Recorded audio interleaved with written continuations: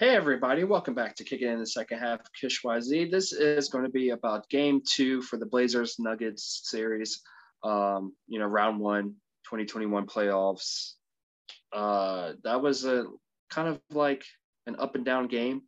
Looking at the score, yeah, the Nuggets definitely took care of business, but it wasn't as easy as it looks in my opinion, but I think it was just more so that the Nuggets wanted it more and they really had to earn it. But most of that came in the first half. In the second half, they just kept that same consistency. So we'll get into that. But I like to start out and say, hey, shout out to anybody who likes the Warriors. If you're looking for a Steph Curry type of player, then look no further. And Damian Lillard,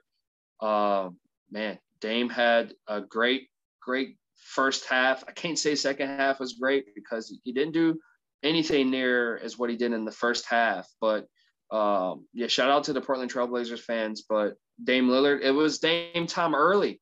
And maybe it was too early because I was expecting when I was watching this that Dame time was going to start, second quarter and continue through the rest of the game, but maybe he only lasts one quarter.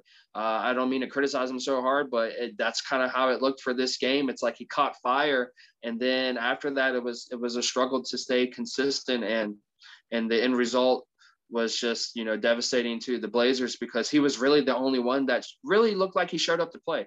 Like going from game 1 into game 2, like the mentality I'm sure was there as far as like, we can win this game as well. But the Denver Nuggets were prepared more than the Portland Trailblazers. And like I said, it felt like Dame was the only one that was ready to rock and roll with this game and pull off win. And man, it was so exciting to see when in that second quarter when he just started going off for threes. He had 6 threes in that quarter alone. Sorry, I think he had did I write it down? I think he had 32 points by halftime.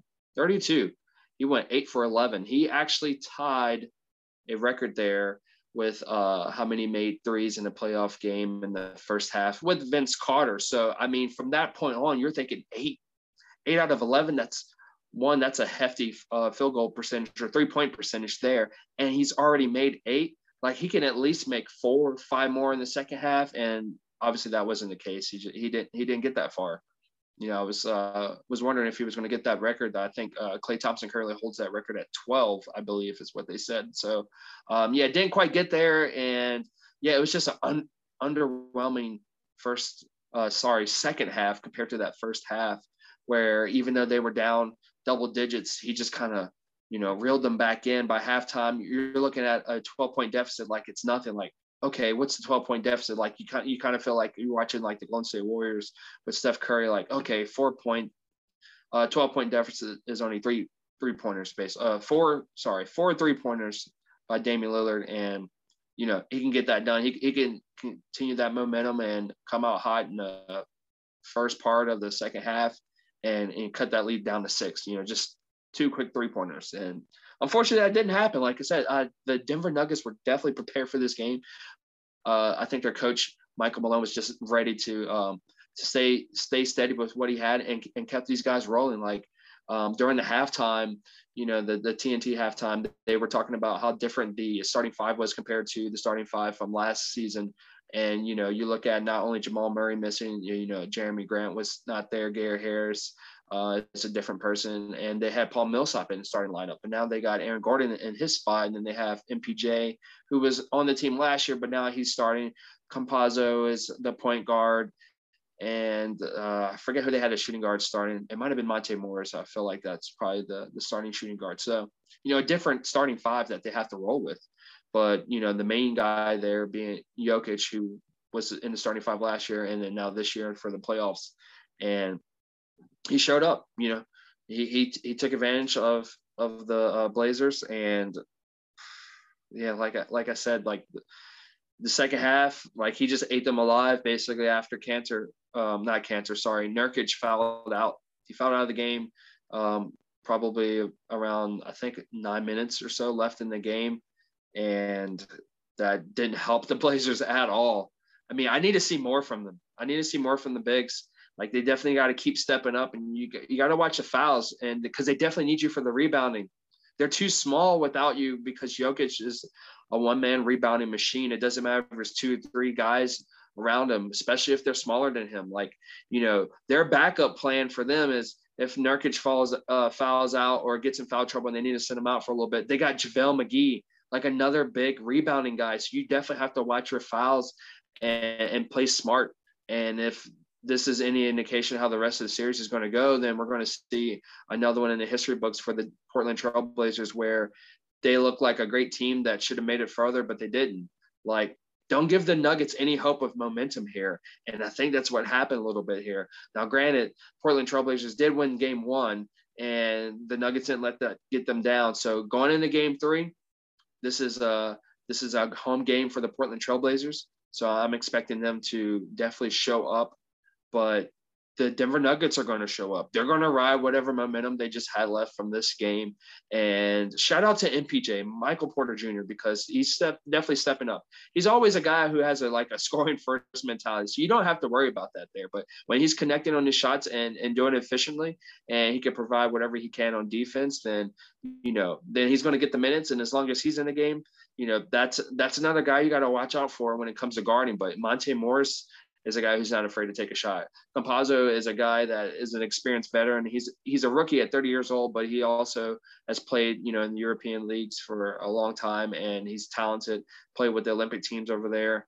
And, he's a guy that can make plays outside of Jokic on the court.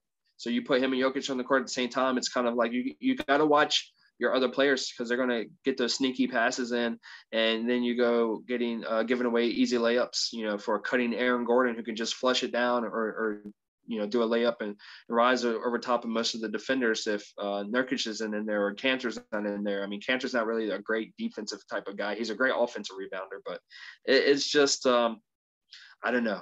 It brings it back to the narrative for the Portland Trailblazers that they're still one piece away. And, maybe if they were to lose this round, obviously, this is the first round. So if they were to lose in the first round, then there's something that needs to change this offseason. And right now, obviously the Nuggets, not just saying this because of the series, but, because it's been like this for years now, but they made the right decision in trading away Nurkic and keeping Jokic, because they did have both bigs at one point. And, they chose to keep Jokic, and that's obviously paying off for them.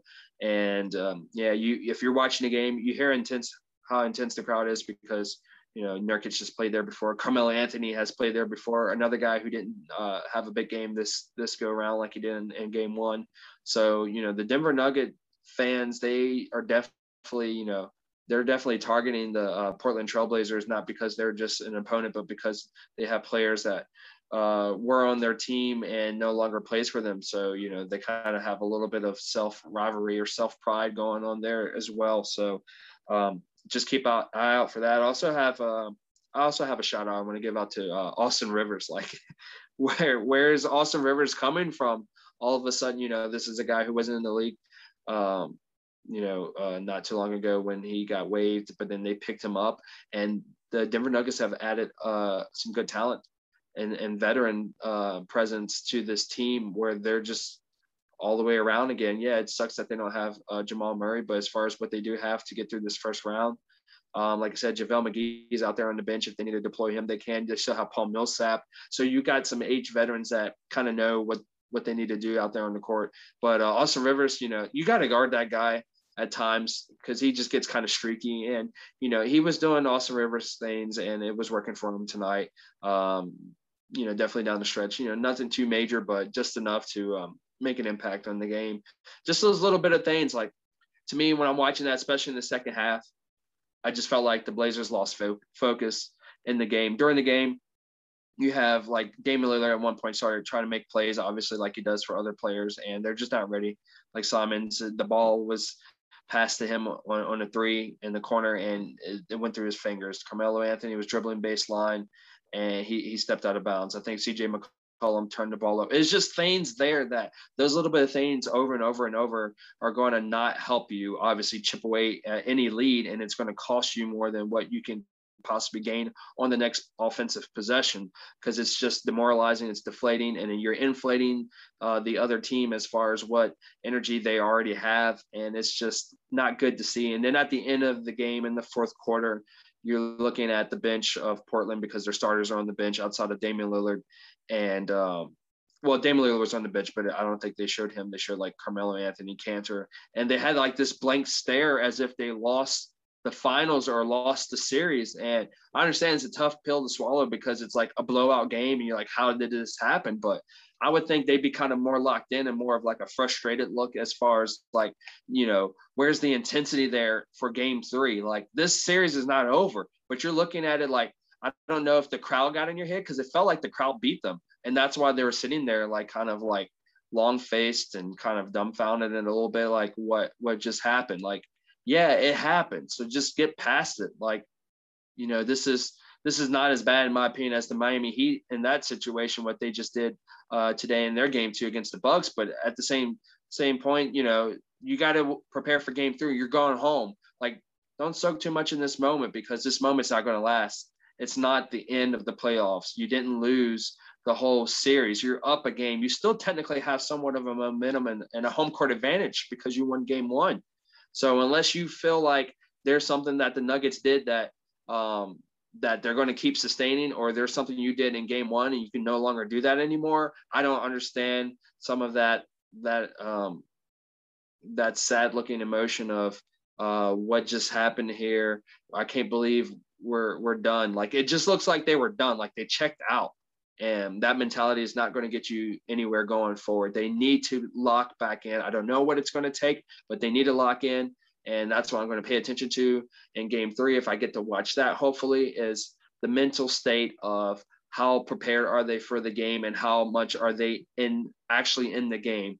Shout out to Norman Powell because I felt like he was trying to bring it in the fourth quarter. He was trying to mentally lock them in because this is a guy who is on the team who has won a championship with the Toronto Raptors. So he knows what it takes to get out of it. And I think he's definitely going to have to step up and, in the locker room and remotivate these guys and be like, look, this is why y'all never make it past whatever round y'all end up in. This is why your team looks like this, but you ultimately fail. You have to get past this and go to the next game. I feel like they're in it too much, and it's going to cost them if they can't get out of this state because the Nuggets are ready. Jokic is ready. He's played all 72 regular season games this year, and he hasn't lost a beat at all. And whatever you give him, he's taking it. He's taking it, and he's just still looking like the MVP. And it's incredible to watch. So shout out to the Denver Nuggets fans out there because Jokic he's still in the tear, so he's not done yet.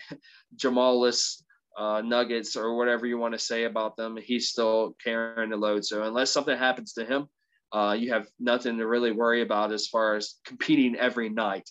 Now, it's still going to take that same consistency to win the series. So I still think it's going to be a good series. So let's see if it can go to, I think I had predicted maybe 6 games. So if we can get a 6-game series, it'll still be pretty good overall. So if Portland can come, they have to win at least one of these next 2 home games. If they can bounce back for game 3, then maybe we'll see a little bit of back and forth series as far as who wins which games. So we'll definitely keep an eye out.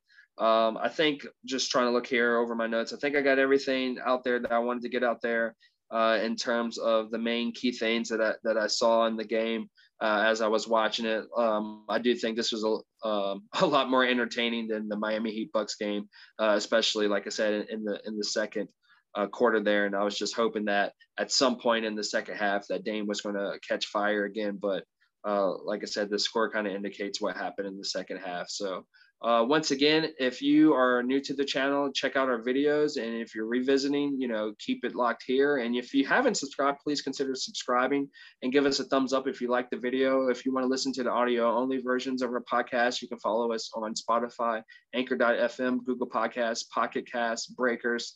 And if you want to follow us on Instagram or Twitter, you can look us up under KishYZ, KISH_YZ. Everybody, thanks for kicking in the second half. Peace and love.